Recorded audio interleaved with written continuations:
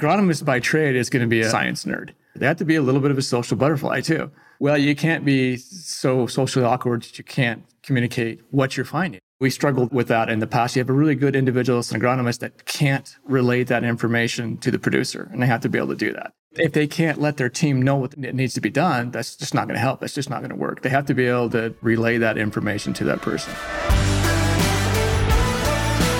Welcome to the Growing the Future podcast, where our future is always bigger than our past.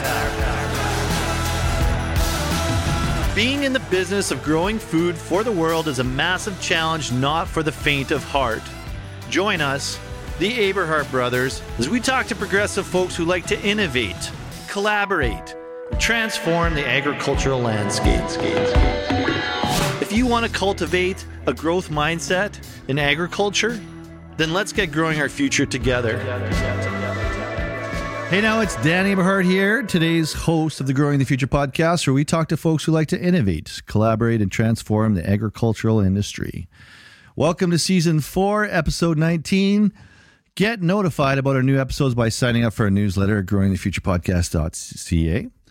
Listen to all of our past episodes there.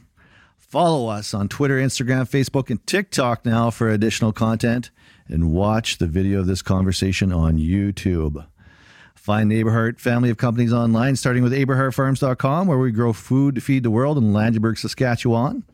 Suregrowth.ca, where we offer precision agronomy consulting services.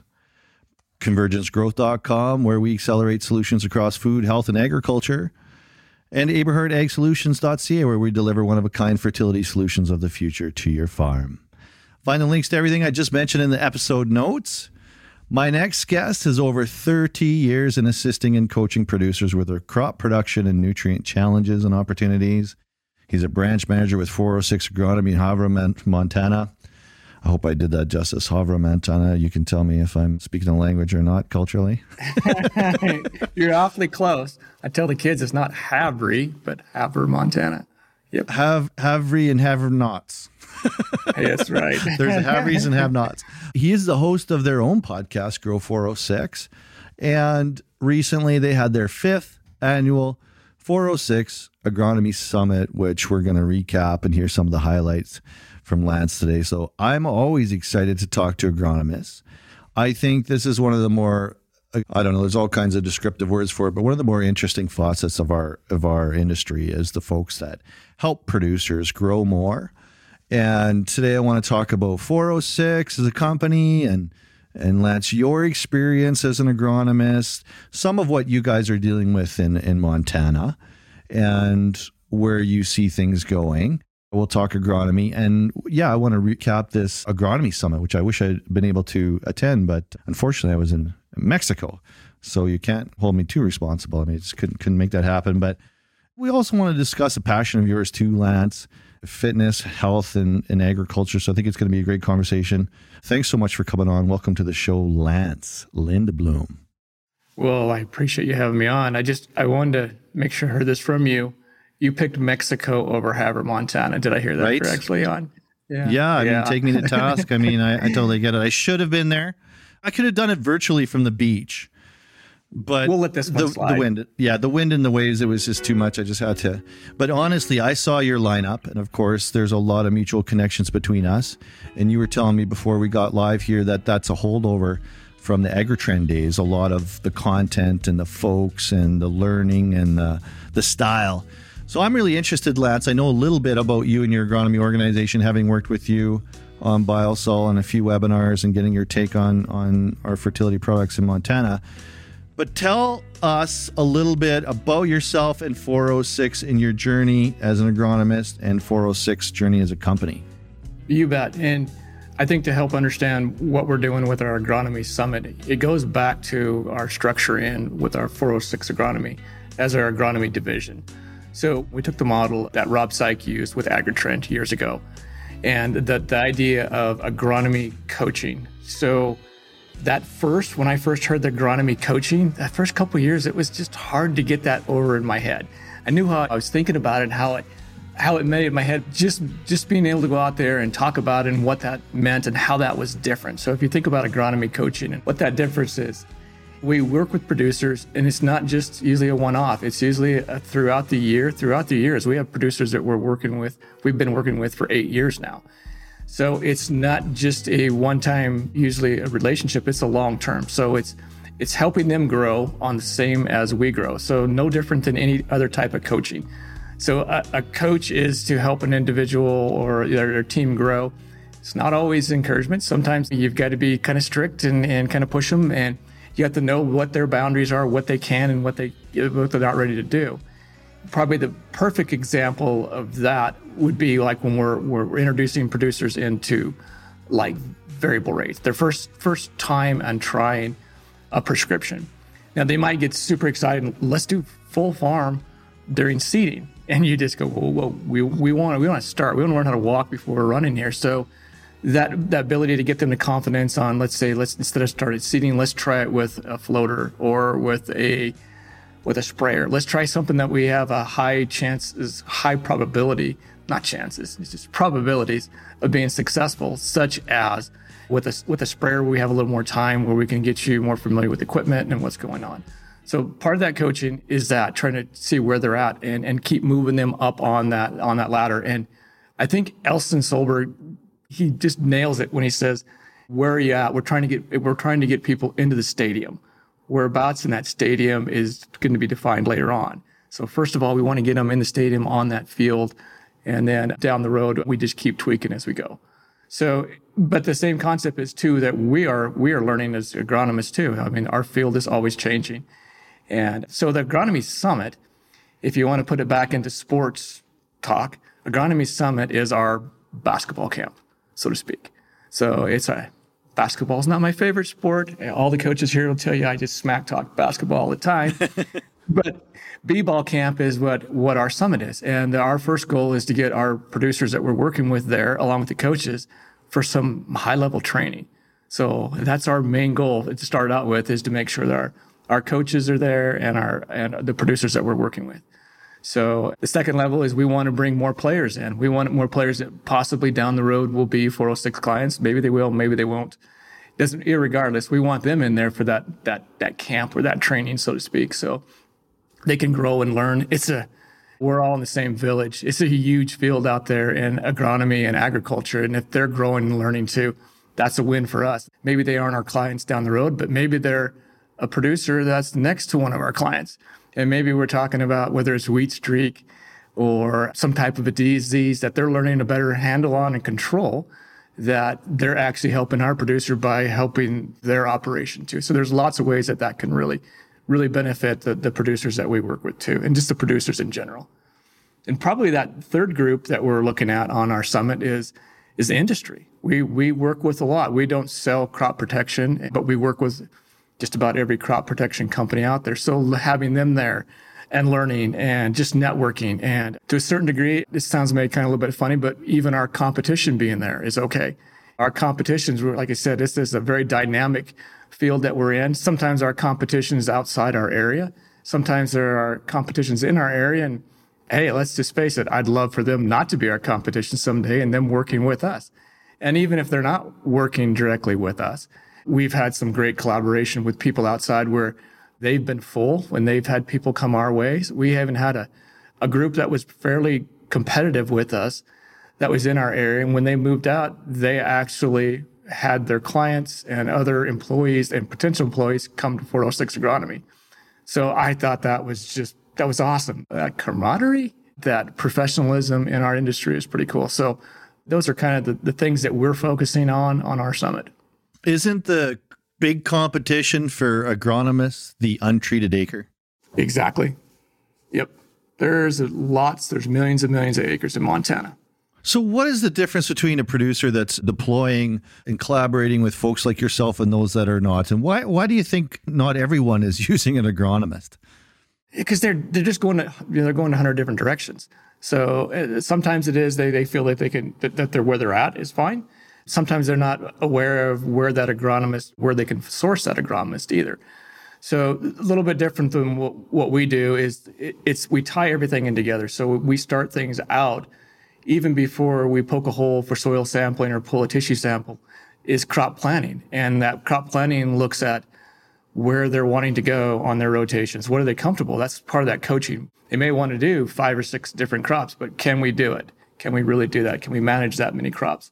So there's a lot of pieces in that, in just the planning process before you start doing anything, and kind of knowing, having some goals set out, which direction we want to go. And there's just a lot of pieces to it. The best example I saw of this was your little brother. When he drew that kind of that flow chart, I asked Terry, I said, can I use that in a PowerPoint? And it just was awesome to show all the different, on your guys' operation, all the different things that are going through what's going on. There's just so many pieces to that puzzle.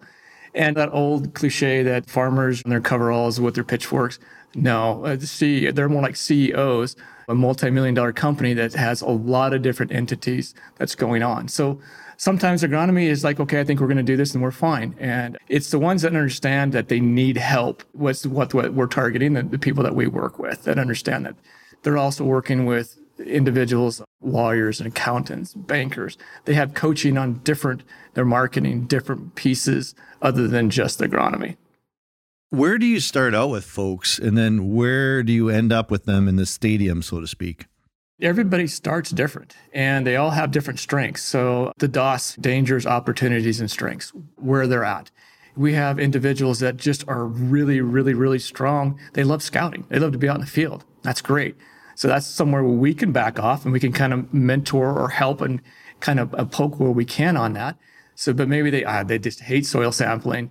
They hate the nutrient part of it, and that's where we really focus. We have some that are we do everything from start to finish, and they're in that process, but they're not going to, they're going 100 different directions. They're not going to be involved in that, and they have us do that too. So every time we go out there and say, well, what does it cost, or what do you guys do? It's like, it's all different. I don't think we have 2 contracts that are the same. I'm wondering, what does it take to be an agronomist? And by that, I mean, what are the personality traits or the things you have to work at, or what makes a great agronomist? Someone who sells their opinion, their advice for money. Because the funny part is, I always find agronomists say, oh, I'm not a salesman. I can never be a salesperson. You're selling yourself. You're selling the fact that year over year, you're going to help a person make the right decisions. What does it take to be an agronomist?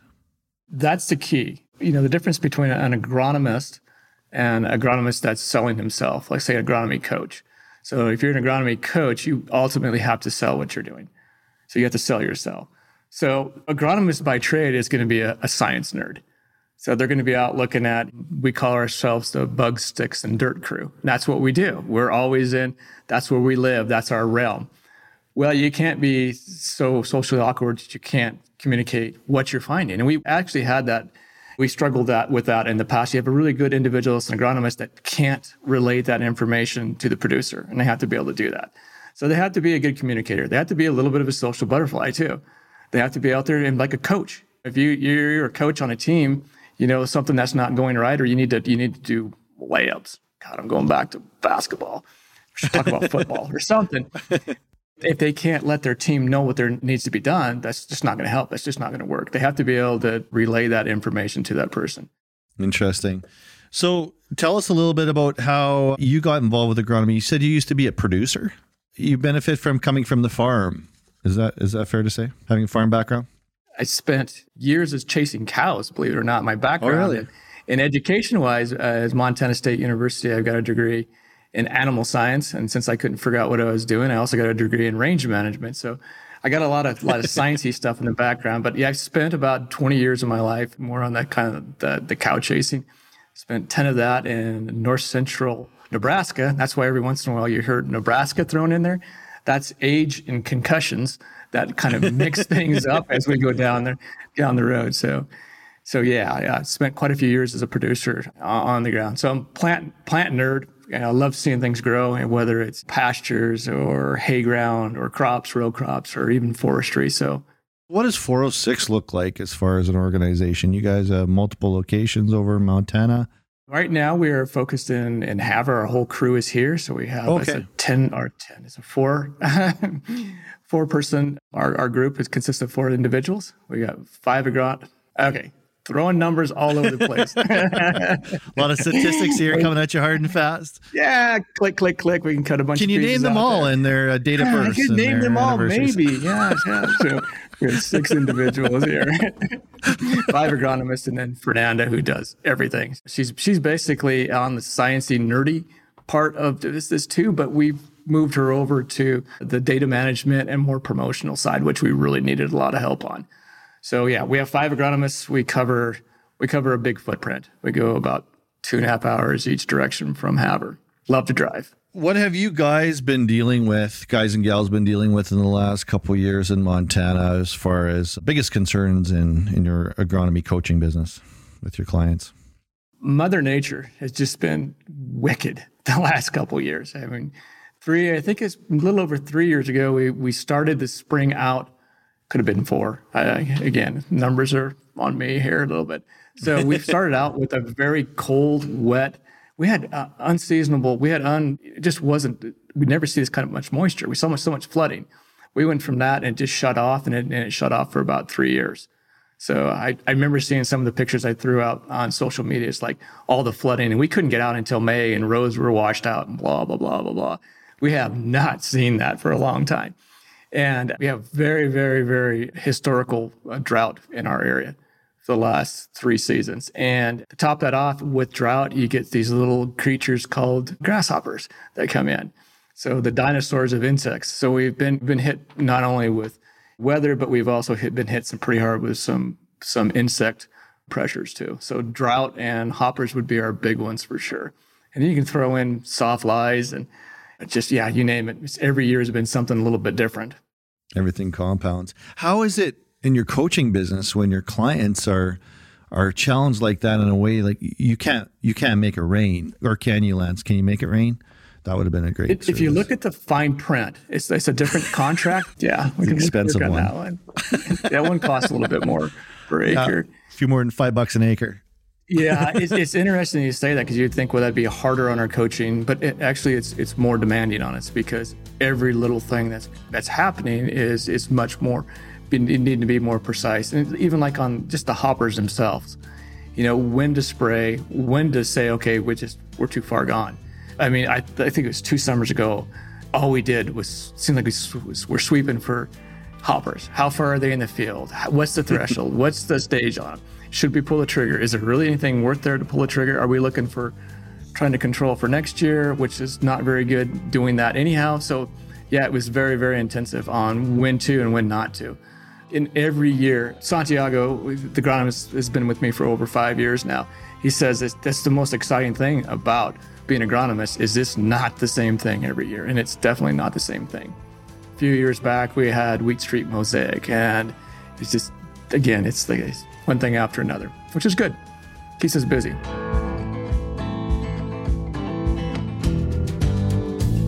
Where do you focus your risk management in years where you've got no rain? I think part of it is knowing how much can we pull back? Where can we pull back? What crops can we adapt to? Is there better management on some different crops we can use that are a little bit less on the water use efficiencies? So risk management is big, especially when we see the prices on fertility now. A lot of times it's best to put that down with the seed, or when we're seeding. A year like this, are we better to hold off and see if we actually get moisture? And that's exactly kind of what we saw this fall with winter wheat. We had guys seeding winter wheat, still pretty dry, so more on a prayer and a hope that we're going to get some rain. But they really pulled back on their fertility, knowing that, hey, if it doesn't rain, there's not going to be a crop. We just don't have any sub-moisture. So kind of assessing what's out there, how far we can pull back, when do we need to start staging that? If we start getting moisture, when do we need to start pulling the trigger and getting out there and getting those nutrients on? Some things you can pull back and sometimes you can't. There's definitely some nutrients you just can't. We can't get them on like we can with seeding during season. Nitrogen is not one of those. That's one that we can actually, we can be feeding it before we even see green out this spring. So, yeah, that's one of the main areas I'm interested in, is how do you manage your fertility when the biggest nutrient of all, water, does not come to the table?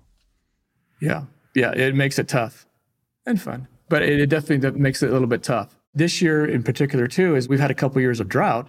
So we also have we have a pretty good storage on some of our nutrients out there too. And there's some nitrogen that's been left out there for a couple of years, which is nice. Does variable rate come into the equation then at that point? You have a lot of producers using it to great effect even through drought times, or tell me about that program. Yeah, most of the producers that we are working with are using variable rate to a certain degree. And for sure on nitrogen. Phos, it's a little bit debatable in our area because just there's not that big of a swing in phos. We can do it. There's not a problem writing prescriptions. So most of the producers we do use variable rate. This year has been, again, a little bit different because we're going out with like a 50% rate or something, or maybe even less this fall. We're usually not going to variable rate that. We're going to just flat rate it, and then our VR will come in the springtime. What is the methodology by which you actually apply the variable rate? How do you determine the prescription maps? How do you apply it? What's your methodology? We use Power Zones. Power Zones is our go-to. We've been using that for years, and it's basically we're using layered satellite imagery. And we do go through that imagery to create the zones. Those zones better resonate with the producer on what we're seeing out there for what they're seeing on yield. So we have in the past used a little bit of yield maps, tough getting clean yield maps, tough getting clean data a lot of times for us off of combines. We've seen it more reliable if we can pull off imagery and seeing if that's kind of matching what we're seeing on combines. The problem with any type of imagery and zones that you're creating, they're a moving target too. And they're a reflection of the times on weather too. So you have variable rate. It's also temporal, which is across time. And a lot of times we don't even think about that. We think it's spatial across the field and even spatial when you go in depth in a field. But we don't also think about it's also in time. So what those imageries looked like last year, the year before last, we're just trying to take the best shot we can on what it would on a typical year. It's typical is not always there. So hopefully that makes sense. So temporal variability is one of the things that we struggle with a lot. It's hard because we know over time those zones change too. Great example of that was I just took a picture on after that year I was telling you about was flooding. It immediately got dry. And a lentil field that we were looking at, one of the areas that was always a red or low producing zone was actually a green. It flipped just because it went into a drought.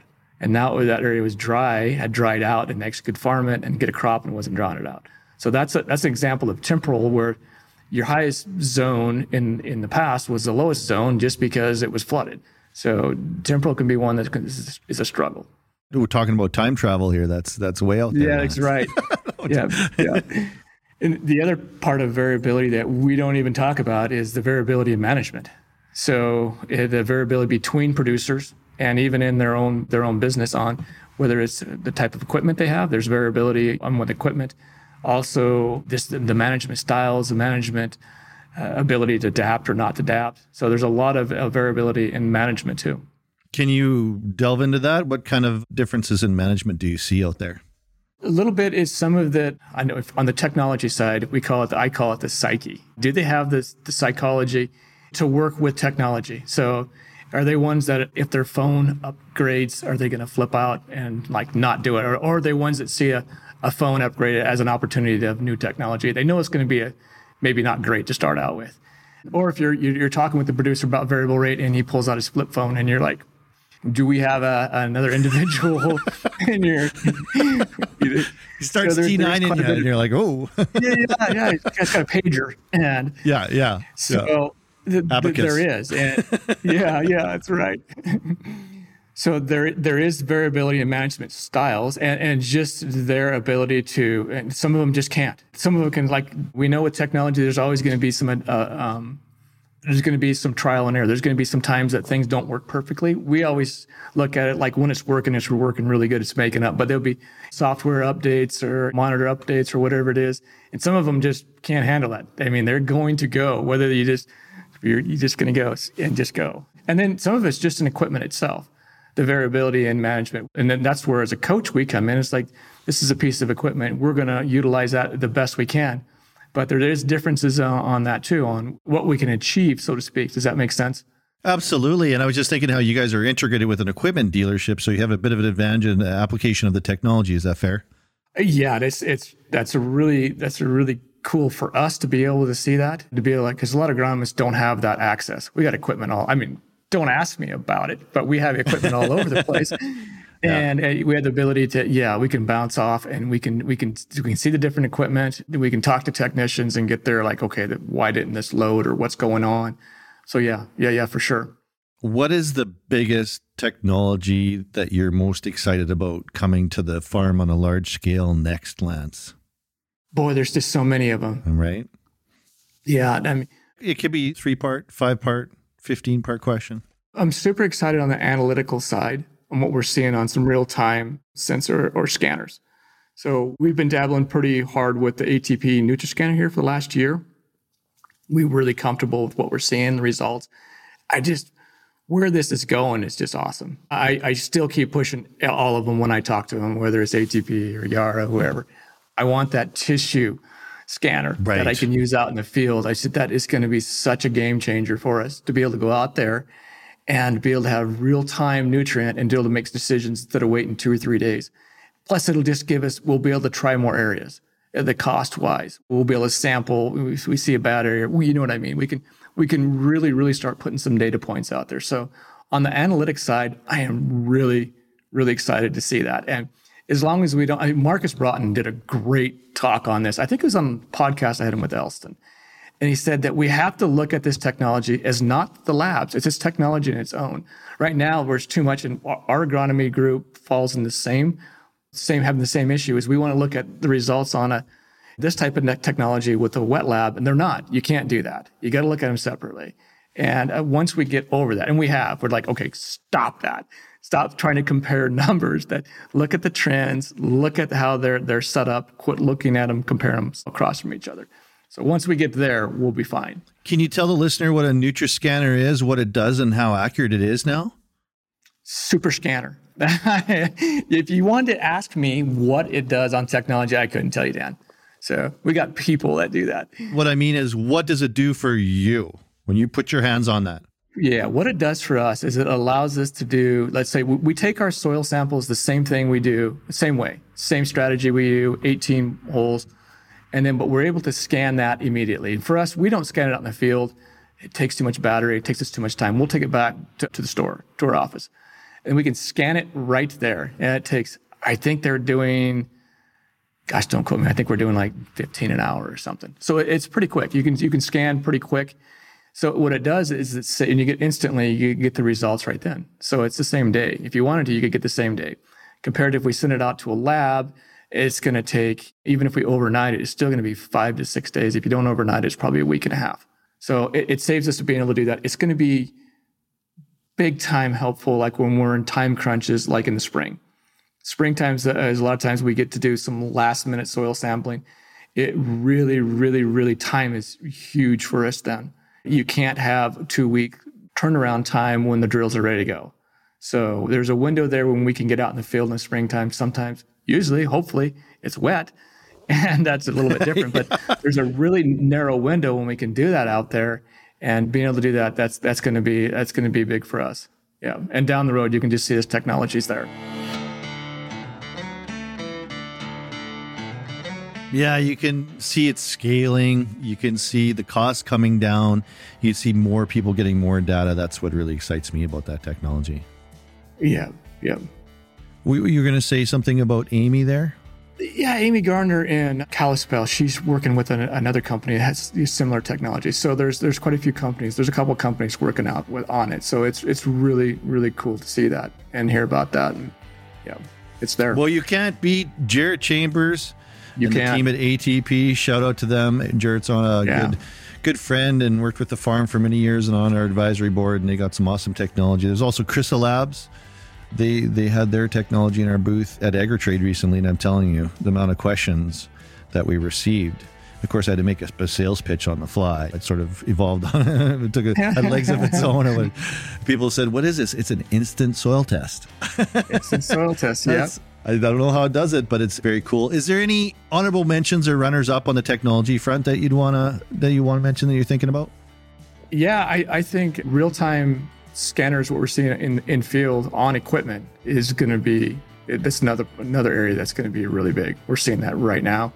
We tried some this fall and trialed it, and very, very comfortable with what we're seeing. So that's going to help answer that question when we talk about temporal variability. So if you're able to scan on the go, now we're making prescriptions real time. And I think that's something that we've struggled with. We've been trying that with in season, let's say a desiccation on lentils, trying to create prescriptions for that using satellite imagery, and that's super tough. I mean, we're doing that. That's like days, and if we're days or weeks to get an image, we're too late. It's changing too quick. We've seen like on our lentils that by the time we go out and desiccate our lentils, there's probably 80% of that field does not need to be desiccated. And it's not just the cost of the paraquat or the desiccant, it is the time. You still have to go over the rest of the field. And the amount of water, we're usually at 15 to 20 gallons, should be at least 15. And it's taken a lot of time. So a lot of time to do that. So the ability that if we could do that on the go is going to be big. It's going to be big on the efficiency on how we do things. I think it opens up some doors so we can become much more precise on our crop protection side of things, what we're doing. Are you seeing any technologies you're hopeful about the ability to scale your scouting, i.e. UcoAg or IntelliNair, giving you a little bit of a lead on where the bugs are, the disease are, the weeds are? We've looked at them. I haven't seen anything quite yet. That's Really? The other area that we're really, really excited about. We've looked at I think it's one company called, TrapView that does that. And that's really neat. And that's right around the corner too. And in Montana, and probably in your guys' neck of the woods too, large fields. We have anywhere from 600, they go anywhere from 80 to 1,200 acres. And the ability to scout that, whether you need a tool, you need some help. And technology is not going to replace boots on the ground. It's actually going to make those boots on the ground more precise. That shadow is going to be where it should be. And we definitely need that. We can put traps out. We can do a lot of things, but that's an area that's going to really be an enhancement that we see in the agronomy world, is being able to have a better idea where this is at, what's going on where. So yeah, excited about that. So we got 2 analyticals on technology that's coming. That's really, really cool. I love it. I think it's going to help all of you folks do your job better yet and take some of the strain, the back-breaking work of getting across those acres and gathering. There'll be things that never will go away, but they'll be made much more efficient by the assist of technology. I wanted to get your take on this summit that you had on 2 different levels. One is you talk about the social skills, the psychology of it as a coach. The other would be the hardcore agronomy. That's sort of a 2-part question. We'll get to that. But I just want to take a moment for our listener to go through some of the headings and some of the folks that you had speak to give listeners a bit of a sense, if they're in their semi or their tractor or jogging or whatever they're doing, exactly what you guys went through at the summit, and to jog your memory a little bit. So you can give me the highlights when I'm done on both the sentiment of the folks there and the big takeaways from the people interaction, which you said was just as valuable or more than the presentations, but also what were some of the hardcore technical things that you took away. So we're talking about folks like Gabe Brown, capitalizing on soil health, Elston Solberg, connecting the crop management thoughts, Marcus Brayton, evolution of the 4 R's. You had got Montana State University talking about the crop disease year you had and what to expect next year. Canola in Montana with Pacific Northwest Canola Association.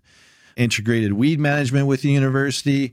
Talking about Montana soils becoming acidic. That would have been a really interesting one. I know we talk about that a lot in our fertility business, again from the university.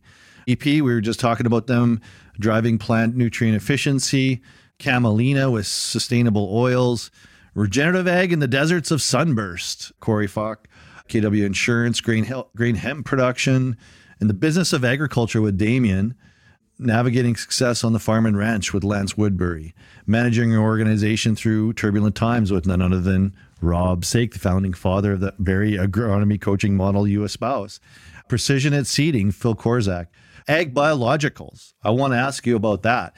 Bourgault fertilizer placement trial results and discussion, always a hot topic. Bourgault does some amazing research. We know that. Paving the way for profitable sustainability, a dive into precision ag. That is a veritable cornucopia of all the buzzwords that we know and love in agriculture with Augmenta. Root Rot with Montana State University, Driving the Future of Ag with Raven Industries. Of course, they got the DOT, now the OmniPower. We've seen that working in Alberta. Cultivating connections between farmers and consumers from a former podcast guest, Michelle Miller, the Farm Babe. That would have been great. And then, Rhizoterra, Jill Clapperton, an integrated approach to creating healthy, productive dryland soils and managing for the maximum. Peter Johnson, Real Agriculture, sponsored by BASF. Affectionately, we call them in Western Canada. Let's start with some of the social interactions and takeaways. What was the big talk? What are people most interested in? What did you take away from intermingling with industry and academia and, of course, the producer? For sure, a lot of social butterflying going around. From the producer standpoint, for them to be able to just see it's just a different high level of these presentations. And what's interesting, about 8 years ago, I started with AgriTrend 8 years ago. On my first day as an agronomy coach, I was up in Saskatoon. And the Farm Forum event is actually what sold me on this whole concept. The whole concept, you could get the presenters there talking about different agronomy topics. And it was the whole concept of the agronomy coaching too, the science part first. On a nutshell, that's what we're doing here is we're all these different presenters, and there's a whole different topics. So you mentioned like the last you got excited about Jill. I don't think a lot of people have heard Jill, and she's phenomenal. She's an incredible speaker. I talked to her for about 25 minutes before she went up. The room was empty, and we got talking about canola and mustard and intercropping. And I was like, wow. She could have done a whole topic on just intercropping, just really cool. And just so many different things we were talking about. So that's soil health was big. Gabe Brown, Jill, and then Corey put kind of a Montana flair, what he's doing here. And I follow him on social media, and I know Corey, he just does a great job of putting some practicality of what he's doing here. You dabble in what we had on the equipment side. Curtis does a great job on his presentations. I don't know how many I've seen of his, just talking about the agronomy, on what they're doing, what he's seen on the agronomy. So, that we had the equipment side, we had the precision side, we had some on just life coaching. Michelle was awesome. Michelle, Farm Babe, how you can be involved. And I talked with some producers. I wasn't sure I know how I took it. We think it's great what she's doing and how she's doing that. Kind of the promotion. I talked to some producers and how that resonated with them. And they were just like, this is really cool. And they were surprised. They didn't really think that would be a topic that there would be a lot of interest to them. They liked what she's doing, but like what they could do, but it kind of showed them what they could do, what they can do to promote what they do, just even little tricks on how to better represent yourself. So yeah, and I just got to give a big shout out to Montana State because you and I were talking about this earlier. A lot of times presentations, you can have some very, very, very in-depth or topics that are hard to engage the producers and myself. I will check out very quick. I got a short attention span. And all of them we had at Montana State, super engaging to the audience. Uda, she had a game, a Root Rot, which, believe it or not, Wheat Pete, he won that. So I'm going to have to give him, I got a really good picture of him. He's in the front row. So this is to all the kids in the class. Smart ones sit up in the front. So Kahoot was the game they were playing, and he won that. So I thought that was he came back from the end. I mean, it was close. It was the last couple of questions he led there. So they did a really good job of engaging producers on very sciencey topics such as acidity. What were some of your big technical takeaways? You mentioned Marcus's on the evolution of the 4R, and it's a conversation I had with him, I think after we had the podcast with Elston. And this is the technology and how we even look and think about the 4Rs, how that's changing. So for me, this technology is not just about the big stuff we see maybe on the top of a sprayer or on the back of a drill or whatever. It's also the stuff that we're seeing on the analytics side of things and how it's going to have to change how we think about how we're doing the 4Rs. And so for me, some of the takeaways, and I believe I wasn't able to get to Dan's presentation, but he was going to talk a little bit on the Nutri-Scanner too. Same thing. These are new technologies out there that is going to change how we as agronomists and producers look at how we're using and engaging analytics. So for me, one of the big takeaways, yes, there's some really cool stuff coming on the equipment side too. Raven is talking about automation, which I just super excited about that just because I see how we struggle with labor right now. And there's so many tasks on the farm, and I think that we are going to be able to automate. My wife's little Honda can go 70 miles an hour down the road and see vehicles in front of it. We can get a sprayer or a tractor to be able to do some things too, I think. So the conversations we've had with Raven, that's really cool. The automation is going to be really cool here. In the next generation, for sure, they're going to be seeing that. One thing that I noticed here is that all throughout these presentations, there's a lot of those keywords, those buzzwords: sustainability, precision ag, regenerative ag. On Twitter, I had a producer the other day refer to regenerative ag. He said, let's just call regenerative ag what it is. It's woke ag. So you're associating a lot of that with something that may be a little bit far reaching, but I think there's merit in some of that. Of course, it becomes a bit of a turnoff.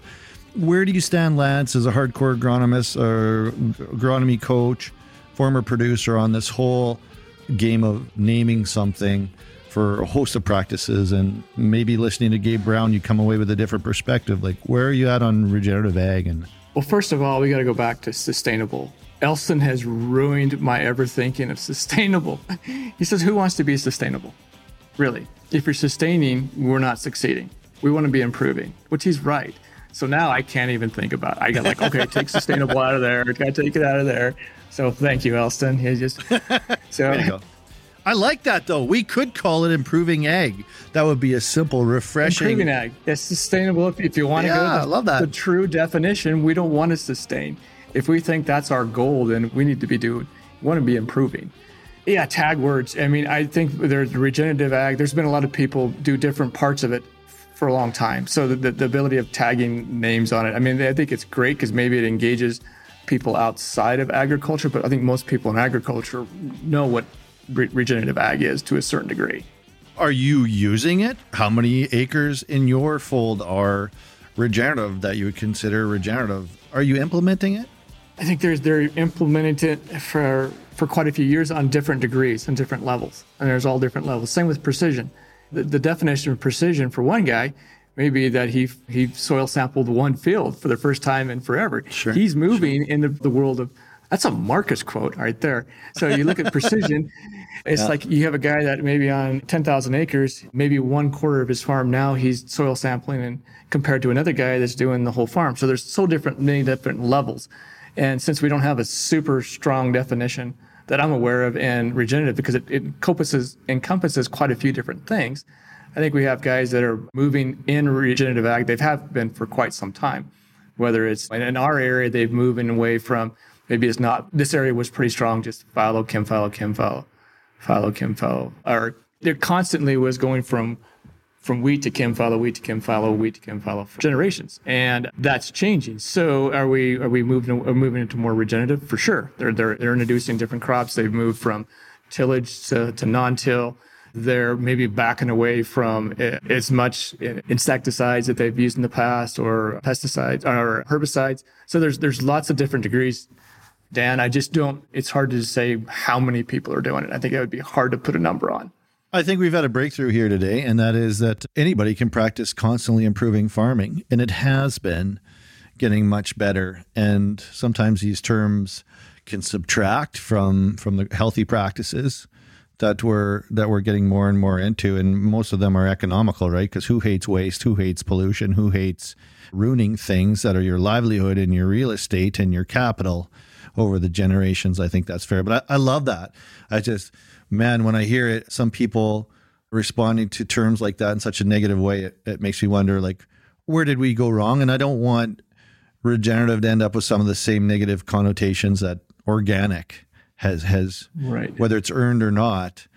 Some people hold it up like a religion, and some people would like to burn it to the ground, as is, I guess, most things on planet Earth with human beings involved. Isn't that fair to say? But hey, I want to, before we log off here, man, I want to ask you, you're somebody who I've always admired online, and as we've got to interact, you're always putting it out there that you're practicing not only healthy practices for your crops and your customers, but for yourself, be it physical or spiritual or whatever, just a positive guy. You've had your own fitness journey, and we talked about it a little bit before the show.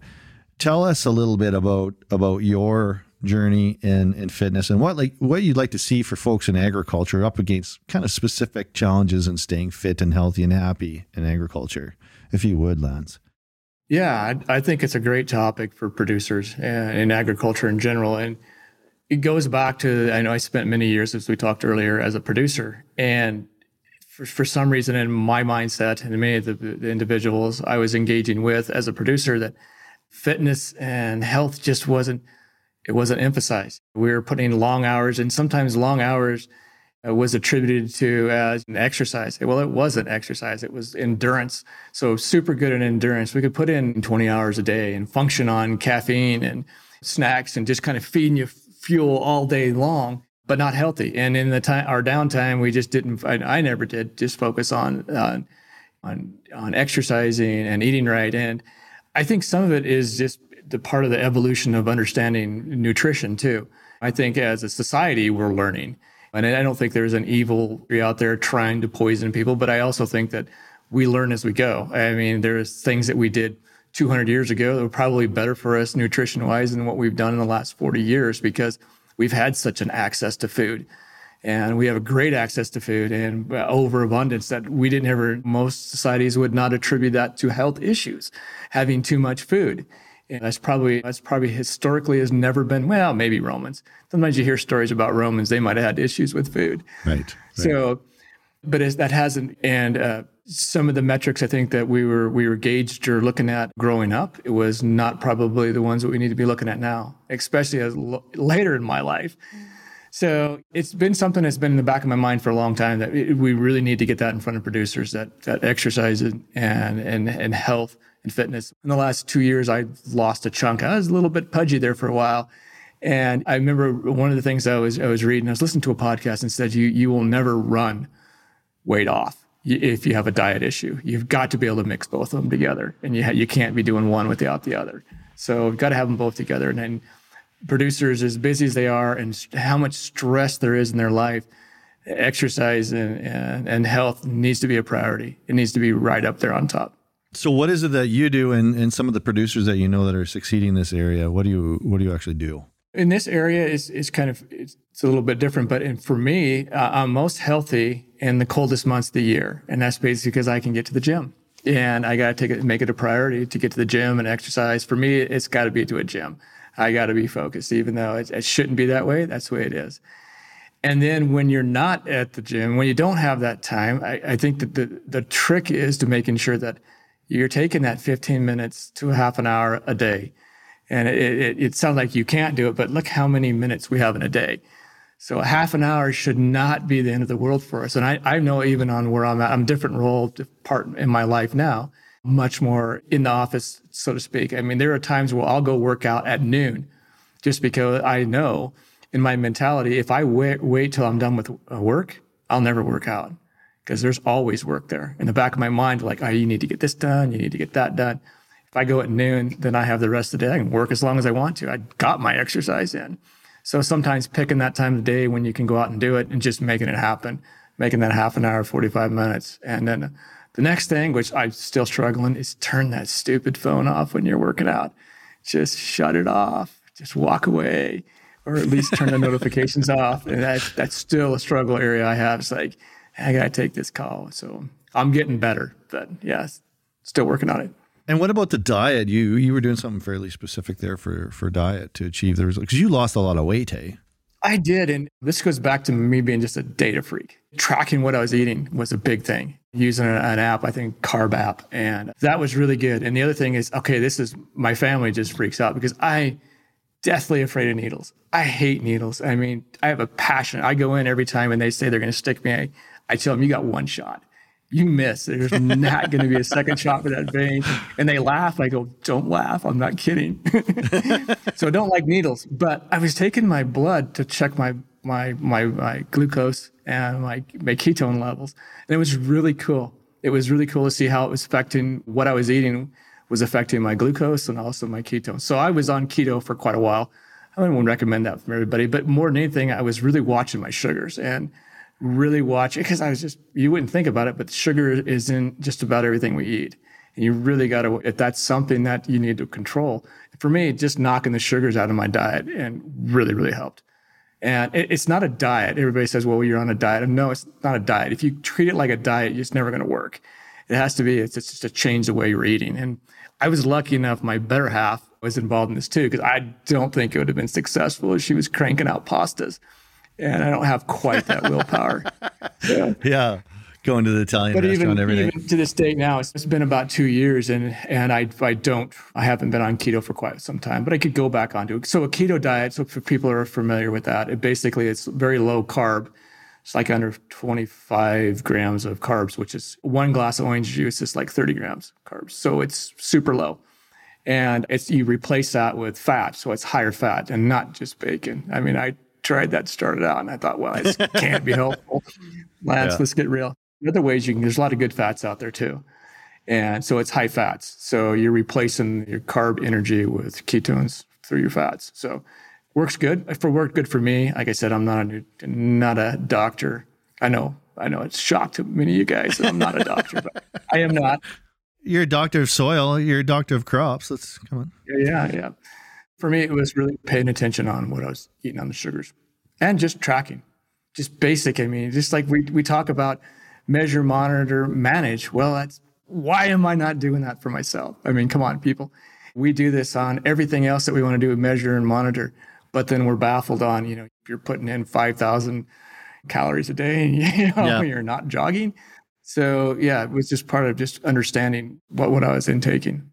Isn't it incredible? I've found anything that you actually start to measure, whether it's money or food going into your mouth or what's going on with your crops in your soil, just raising your awareness has such a powerful effect. That alone is probably 80% of what you need to get on the right track, because anybody who actually measures what they're putting into their mouth, it's exhausting and shocking and fraught with all kinds of peril. You're like, what?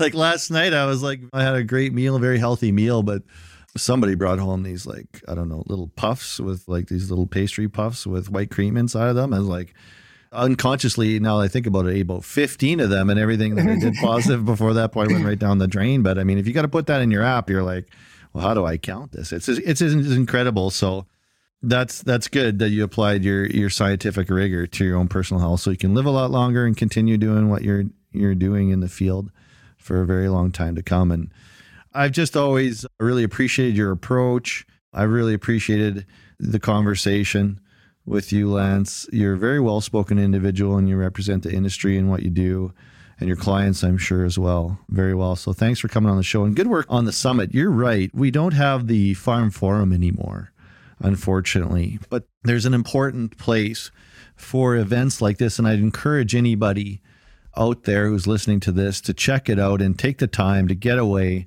to get into that space and rub shoulders with people like yourself and all these industry folk and academia and other producers. And like you said before the show, the in between the keynotes, the breakout sessions is absolutely invaluable. And Crop Intelligence is having a similar summit this week in Regina, Saskatchewan as well.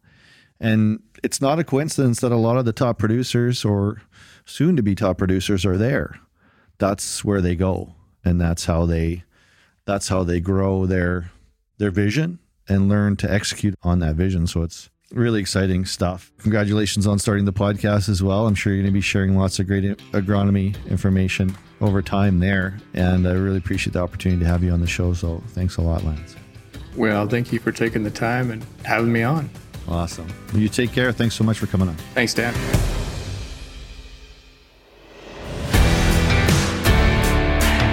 Thank you so much for joining us on today's episode. We really appreciate that you would spend some of your valuable time with us.